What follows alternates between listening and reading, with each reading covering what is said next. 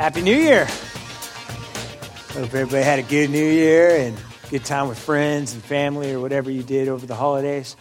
I get the privilege to kind of launch us off this year in our year of Equip. And what we mean by that is we want to spend this year focusing on how God has equipped us and called us to do the work that he desires for us, the ministry that he's called us to. And so we're going to talk about that in a bunch of different perspectives, different ways of looking at that.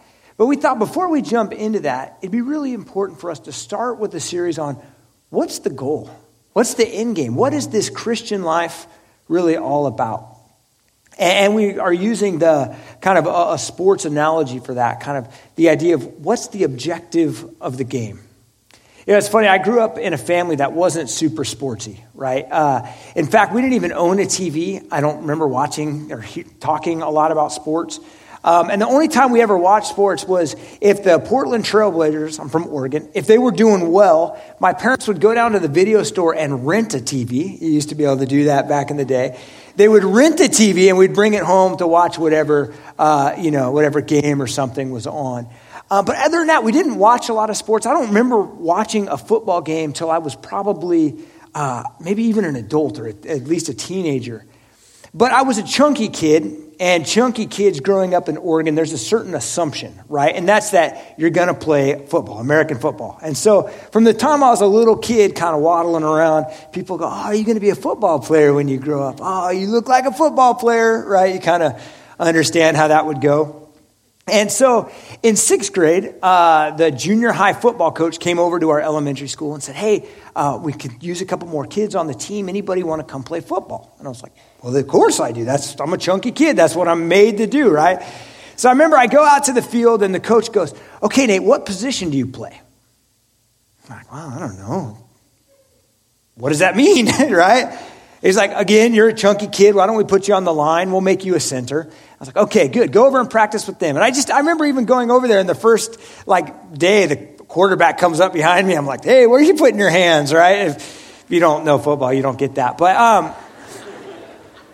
I just remember being totally lost. And so they start teaching me the plays and the skills and the job of my position. But I never really understood the overall objective of the game. I mean, I knew you tried to get it in the end zone, but how you did it and what the strategies were and why you kicked it and threw and ran and all those different things was totally lost to me. And so for that first year, I remember getting yelled at. I'd come off the field and the coach would be like, Glaze, what are you thinking out there? Why were you doing that? And I'd be just like, no idea. And the same thing, I'd come off the field and they'd be like, good job, Glaze, way to do it, nice. I'm like, awesome. Glad I did one right, And yet I think sometimes that's how we approach our Christian life. We've come to faith in Jesus, and we're so overwhelmed by just the joy of our salvation, the fact that our sins have been forgiven, and immediately we go, okay, now what do I do? How do I do this Christian life? And we start going through the steps, the skills needed. Okay, you got to start reading your Bible. You got to start praying. You got to get into a small group. You got to do this. You got to do that. And all those things are great, and we get involved in those different things. But every once in a while, I think we need to take a break, and we need to step back and say, yeah, but what is the point of this game? What is it that we're trying to accomplish? What is it that this is all about? And we're going to look at a passage in 2 Timothy today. And I catch the vibe just from reading this that Timothy was somebody who needed to be reminded about what the end game was. He'd been a Christian for a while. He'd been serving the Lord for a while. And yet he was kind of getting to this place maybe where he was starting to be a little bit timid. He wasn't approaching his ministry, his calling with the same passion and excitement and zeal that he once had. And so Paul writes this letter, and it really, I think, stands as kind of almost a half-game talk for all of us. It's this reminder of the game that we're in, the life that we've been called to, and the great joy and the honor that we get to serve and be part of it. So as we read this today, if you have been a Christian for a while, and maybe you can kind of relate to that you need to be reminded of the end game, let this be like a halftime talk to you. Let this kind of pump you up a little bit. So let's read it together. And we're going to start in verse 6. Right before this, Paul has just been reminding Timothy, saying, Timothy, remember this faith has been passed down to you from your grandma and now down to you through your mom. And then in verse 6, he says, For this reason, I remind you to fan into flame the gift of God, which is in you through the laying on of hands. For God gives us a spirit not of fear, but of power and of love and of self-control. Therefore, do not be ashamed of the testimony about our Lord, nor of me, his prisoners, but share in the suffering for the gospel by the power of God, who saved us and called us to a holy calling, not because of our work, but because of his own purpose and grace, which he gives us in Christ Jesus, before the ages began, and which has now been manifested through the appearing of our Savior, Christ Jesus, who abolished death and brought life and immortality to light through the gospel, for which I was appointed a preacher, an apostle, and a teacher, which is why I suffer as I do, and I am not ashamed, for I know whom I believe, and I am convinced that he is able to guard until the day which has been entrusted to me. Follow the pattern of sound word which you have heard from me, in faith and love that are in Christ Jesus. By the Holy Spirit who dwells in you, guard the good deposit entrusted to you. See, what an encouraging thing this is Paul is telling us, this is the end game. Look at what God has been doing in the world. Look what God has done since before time and is continuing to do. And now through Jesus, we see it manifested. In other words, this thing that God was doing behind the scenes that we didn't fully see, now we can see it. And it is salvation. It is God bringing immortality to light. This is the point. This is what gets us up as Christians in the morning. This story of what God is doing, I think, is both our example. It's what we are to follow, to live our life, but it's also what motivates us. It's what gets us excited. It's the work of God. It's his glory. And what I see here is that the objective of this game, the objective of the Christian life, is that God is glorified by bringing salvation to his people. See, I think this is an important thing for us to be reminded of, because so often in the Christian life, the focus can become on us.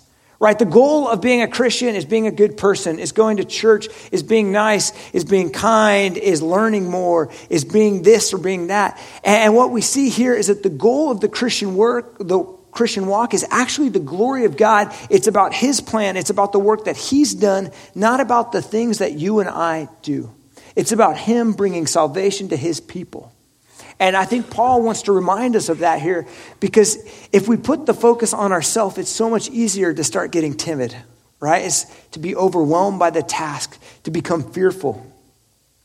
And he says, look at what Jesus has done. And I was thinking through this. I was trying to think, like, within the game illustration, is Jesus, is he like the star player that every once in a while passes the ball to us so that we can make an assist or we can shoot a shot?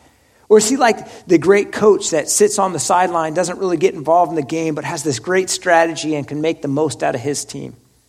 And I think both of those fall way short. That we worship a God who is deeply involved in his work. That he's not just standing back, standing on the sidelines, kind of orchestrating, that he's involved in the life. He is bringing salvation to his people. Yet on the same way, he's got this incredible strategy, this plan for you and I, his church, what Paul here calls a holy calling. He's got a job for us to do. See, if the end game is God being glorified by people being saved, then our job in that is to be influenced by Jesus and to influence others to him. That if people being saved brings God glory, then us influencing other people to this great story and power of what God is doing, that is the goal. That is the end game, the objective of this life. And I think we need to hear this because it's tiring, right? I think this is a little bit like God saying, okay, team, I know you guys are tired. I know it's hard. Just life in general can be difficult. It can beat you down. You are suffering. But check out what I'm doing. We are winning this fight. This is an amazing, and you get to be a part of this. You get to be on this team. And I think that gives context to our life. That gives us excitement and motivation. And we're going to talk a little bit about what our role is in this game. But I think first I want to just talk a little bit about kind of our motivation behind serving God. What's our motivation to even wanting to play this game? And I think Paul gives us a couple of things here, kind of a pregame pep talk, if you will. And the first thing here that we see in verse 6 is be bold, fan the flame. In verse 6, he says, "For this reason I remind you to fan into flame the gift of God." When Timothy, he came to faith, right, or he kind of got involved in the ministry, he was an incredibly passionate guy. He was so excited about what God was allowing him to do, the holy calling that he had in his life. In fact, in the book of Acts, you see that he's going to join up with Paul. They're going to go around and start this mission together. And they want to be an influence to Jewish people. And so as an adult, Timothy goes, well, I guess I should get circumcised so that I can be an influence to the Jewish people. That's part of their culture. So as an adult, he does it. To me, that is commitment. That is passion, right? That is, I can't imagine that. And that's the commitment he has, the excitement he has. Yet now we read, kind of at the midpoint maybe in his ministry, maybe towards the end of his ministry, Paul's saying, hey, you've been given the gift of power and of love and of self-control, not of fear. Don't be ashamed. And we've all experienced that, right? When we came to faith, we came with this emotion and this excitement and this passion. And then life goes on and that starts to kind of dwindle a little bit. We start to lose that fire, if you will. And it's important to remember that we can't do anything to gain more gifts from God, right? The goal of this is not to have God give us more spiritual gifts. But on the same token, God has given us these spiritual gifts and he's calling us to fan into flame, to give it oxygen, let it breathe. Growing up, we did a lot of camping. And again, being in Oregon, a lot of Oregon stories today. Anyway, trying to keep a fire going in the wet, temperate rainforest of Oregon can be a little bit tricky, right? Everything's wet and it's just kind of cold and damp. And if you get a fire going, and it doesn't matter how big that fire is raging, it could be this massive big bonfire. If you walk away from that thing from like 5 minutes, it begins to just kind of smoke. And it doesn't put off much heat anymore. All it does is just puts a bunch of smoke in your face, right? And you got to continue to feed it. You got to give it more wood. You got to fan it. You got to keep it alive. And the same thing is true with our spiritual life, that if we just sit on our spiritual life, if we're just like, man, I'm really great. It's great. I'm a follower of Jesus. Awesome. I'm just going to kind of put it over there and just go on with my life. It begins to smoke. It doesn't have that same passion and excitement. And so I think we need to fan it into flame. We need to be excited about what Jesus is doing and has done. That's what Paul then goes on to do. He says, look at all the things that Jesus has done.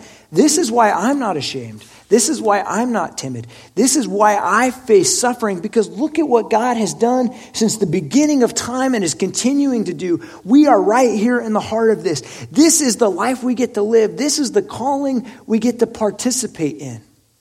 And I think one of the best ways to fan the flame is to be a worshiper of God. To be overwhelmed with what God has done.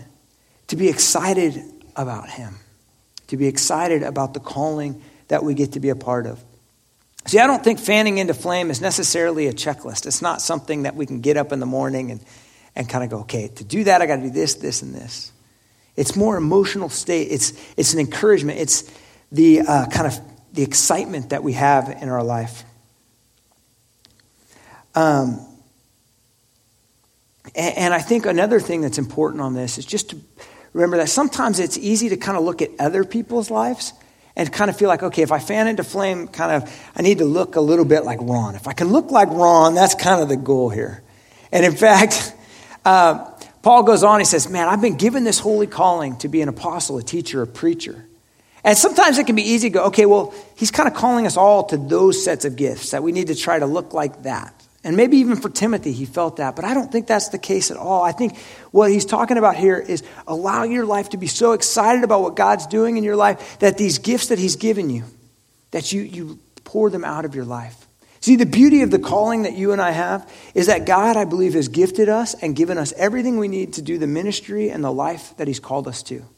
If we are called to be influencers of people, God has given us everything we need to have those conversations.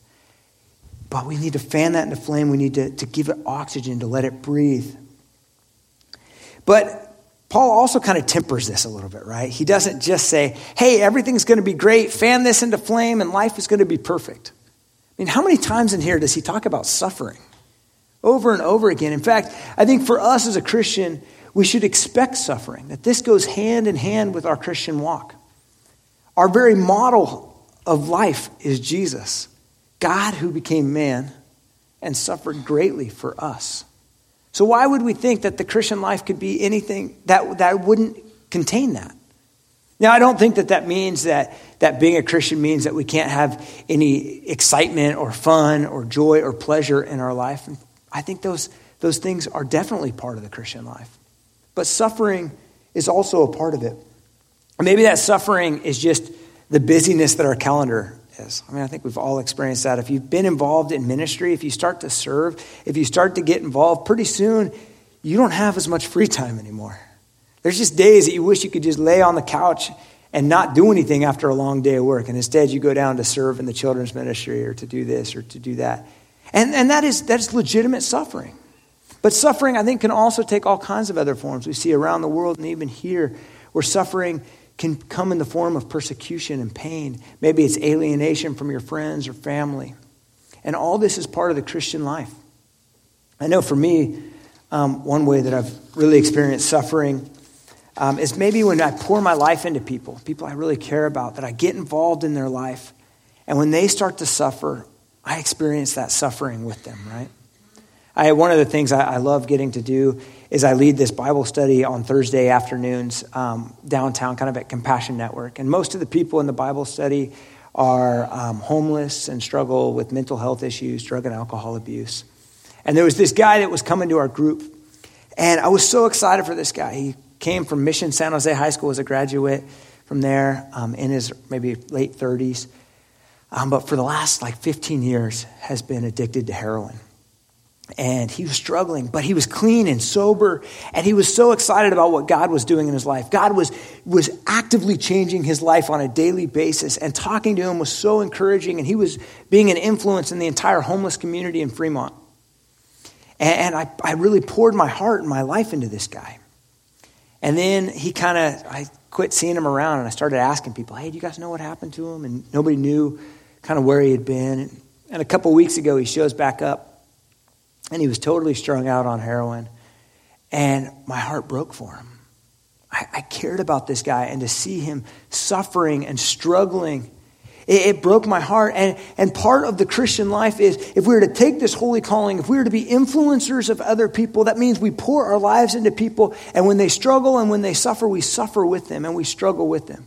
It's so much easier just to put up our boundaries and say, this is my life and my family, and I'll care about you if you're in my bubble, but outside of my bubble, you're kind of on your own. But when we get involved in people's lives, when our faith begins to rub off on each other, it changes the way we see things, and we should expect suffering. But this suffering, it doesn't knock us back. In fact, this suffering propels us forward. It's the very calling we've been called to. It's what we're committed to, yet we know that in comparison to this great joy that we get to be a part of, the great plan that God is doing, that we can have great confidence because we know who we believe in. And we believe in Jesus, who Paul said is able to guard me until the day that has been entrusted to me. That we have this confidence knowing that even our suffering has context. So how do we play our position? What if the goal of the game is God receiving glory? What is it God has called us to? And the first thing we've got down here is that we need to influence others to Jesus. In verse 8, he tells Timothy, do not be ashamed of the testimony of our Lord. In other words, Timothy, share your faith boldly. Tell people about Jesus who's transformed your life. Influence other people to Jesus. And one question I kind of had as I was thinking through this is, who is this that we're supposed to be giving testimony to?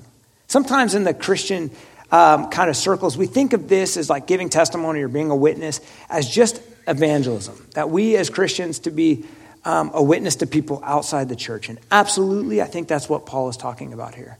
But I also think Paul is talking about us being a witness, giving testimony to each other.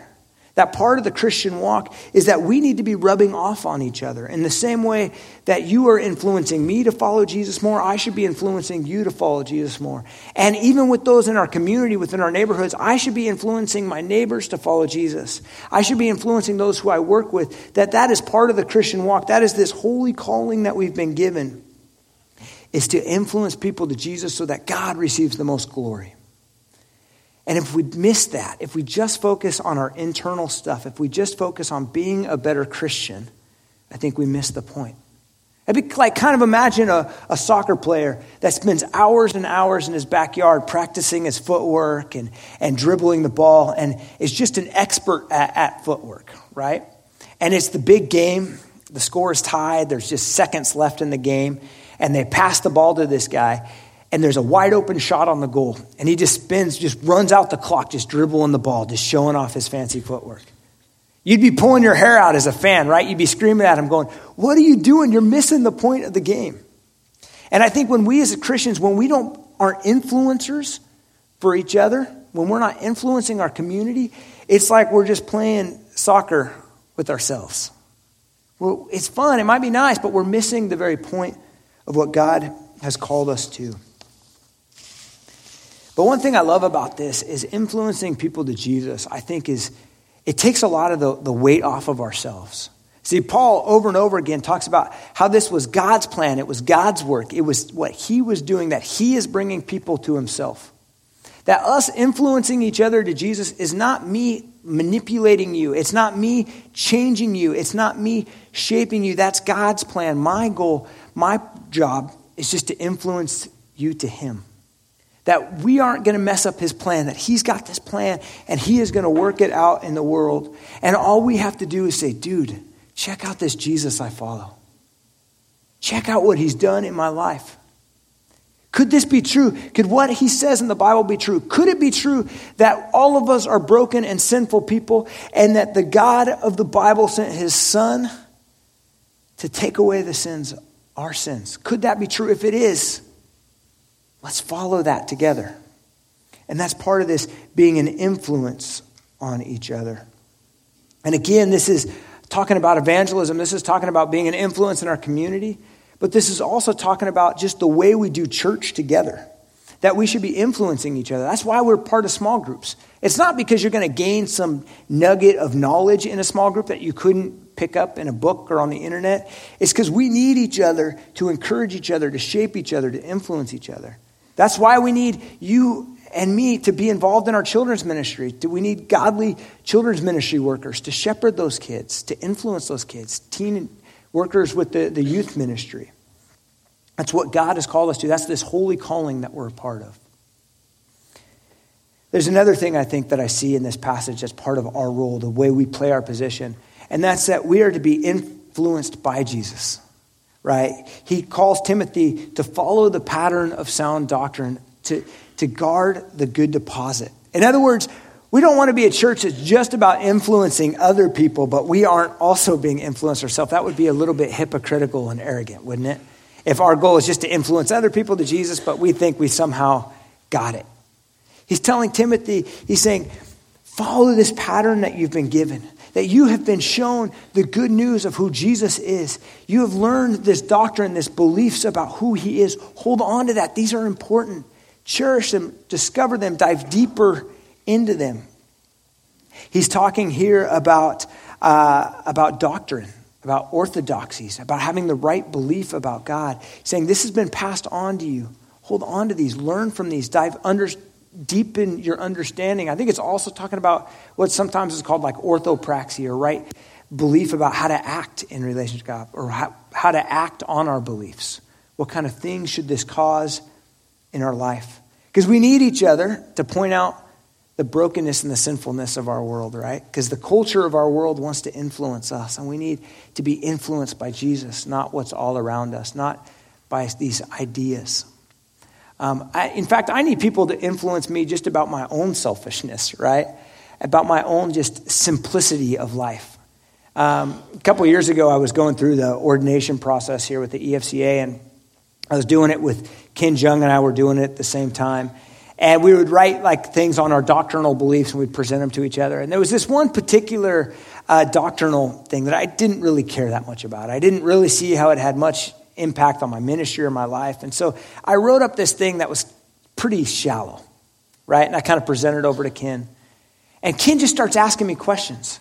He goes, well, Nate, if you believe this, then what does that mean for this? And what do you really believe about this? You didn't address this. And if you think this, then this. And it started to show that I just had this thin veneer of belief that needed to go deeper. I needed to fully see how God was working in our world and was working in my life. And I think that's following this pattern of sound teaching. That we need to hold on to this. We need to be deeply influenced by Jesus, that we're never done learning, that the Christian walk isn't just something that we get and that we're done with. And it's something that we do in community, right? That it's not a solitary pursuit. That I can't just go read a theology book and know everything I need to know about following Jesus. It's something that I have to do within the context of other people, that I have to be influenced by the community of God, this sound teaching. I love the idea of guarding the good deposit. It's kind of a cool word picture, isn't it? That this truth of Jesus is like this deposit that we've given, this investment. We need to care for it, and also we need to give it away, that it's a part of what we pass on from generation to generation. A couple of years ago, my grandfather, before he died, gave me this like silver dollar, right? And it was made out of real silver, and I don't know how much it was worth, but it was worth more than $1. Probably not a lot of money, but maybe $20 or something. And I was cleaning off my dresser one day, and my 5-year-old saw it. She goes, "Oh, Dad, that's cool. Can I have it?" "Oh, sure, you can have it. It's from your grandpa. How cool is that? You can keep it." And she didn't understand the value of this, right? And a couple of days later, we had some people over at our house, and somebody picks this coin up off the ground in the kitchen. They go, "Wow, this is cool. This is a real silver dollar." So I took it, and I put it away, and I figure someday later I'll give it back to her, right, when she understands the value of this. And I think sometimes we can do that with our faith, right? We've been given this faith. We've been given this knowledge and this belief of Jesus. And we need to hold on to it, to deeply pursue it, to value it, because it's such a beautiful deposit that's been given to us. And we need to give it away. It's not just for us. In fact, the more we give it away, the more we have. The more I influence others to follow Jesus, the more I am influenced to follow Jesus myself. It's this beautiful cycle that just keeps going and creates depth in my spiritual life.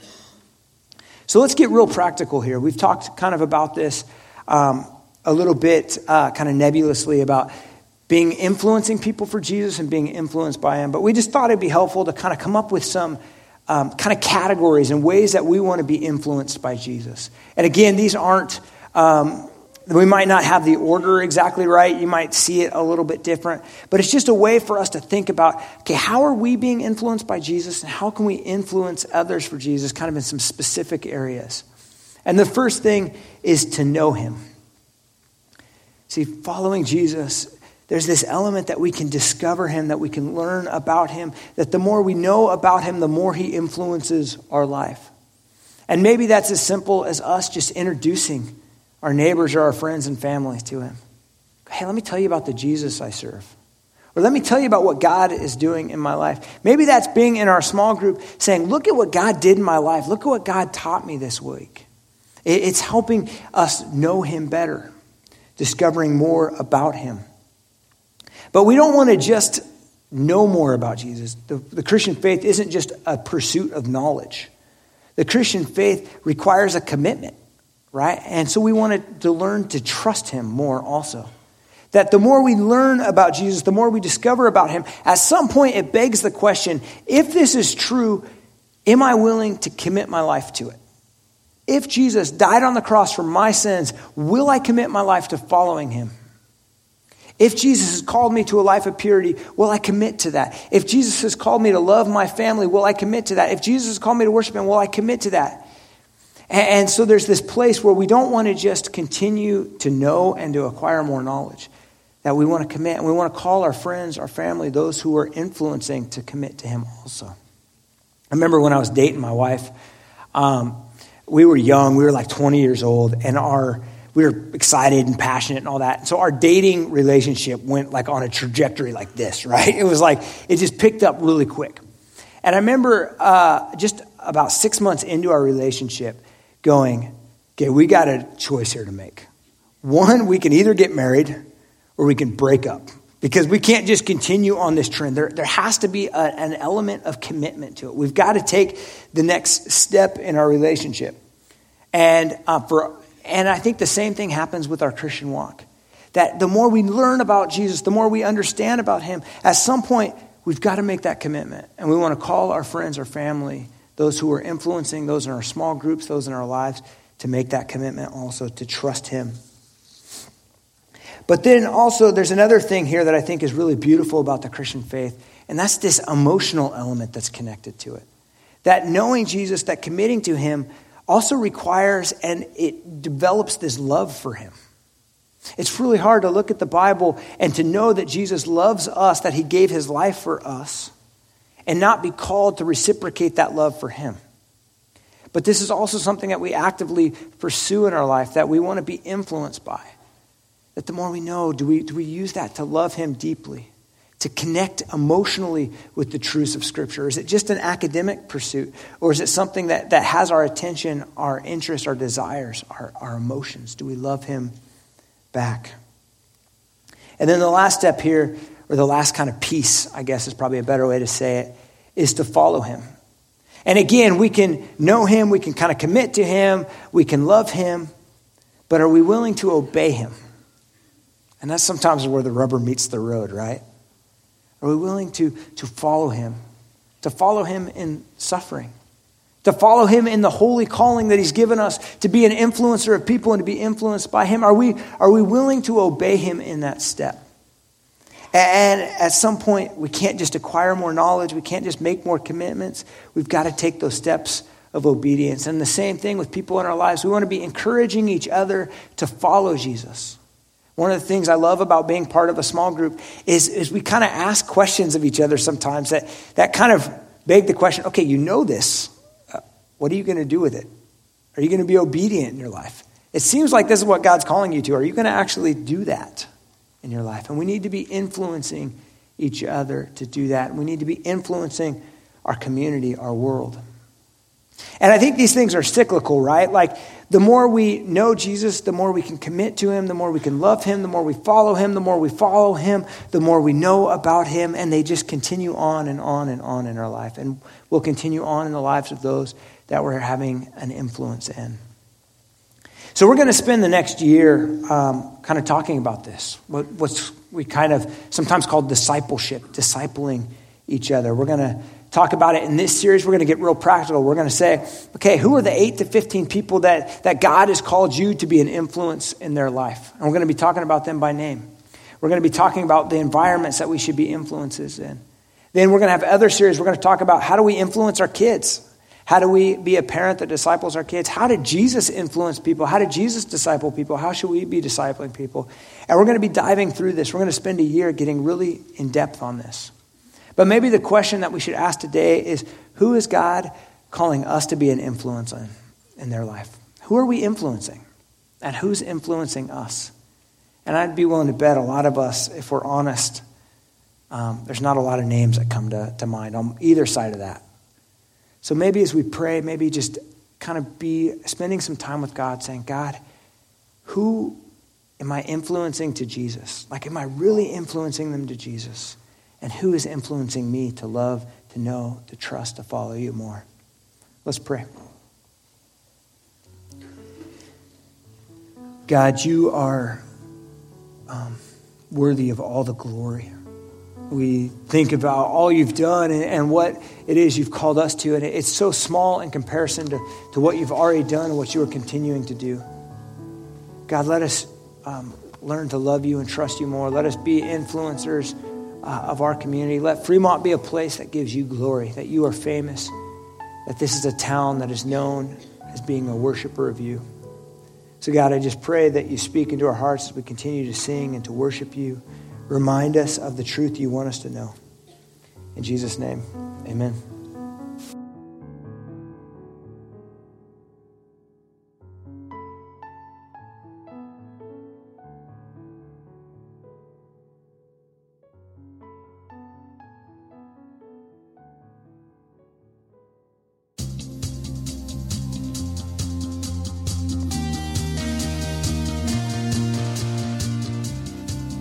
Thank you for listening to the Bridges Community Church Sermon Podcast. Bridges Community Church is located in the San Francisco Bay Area in Fremont, California.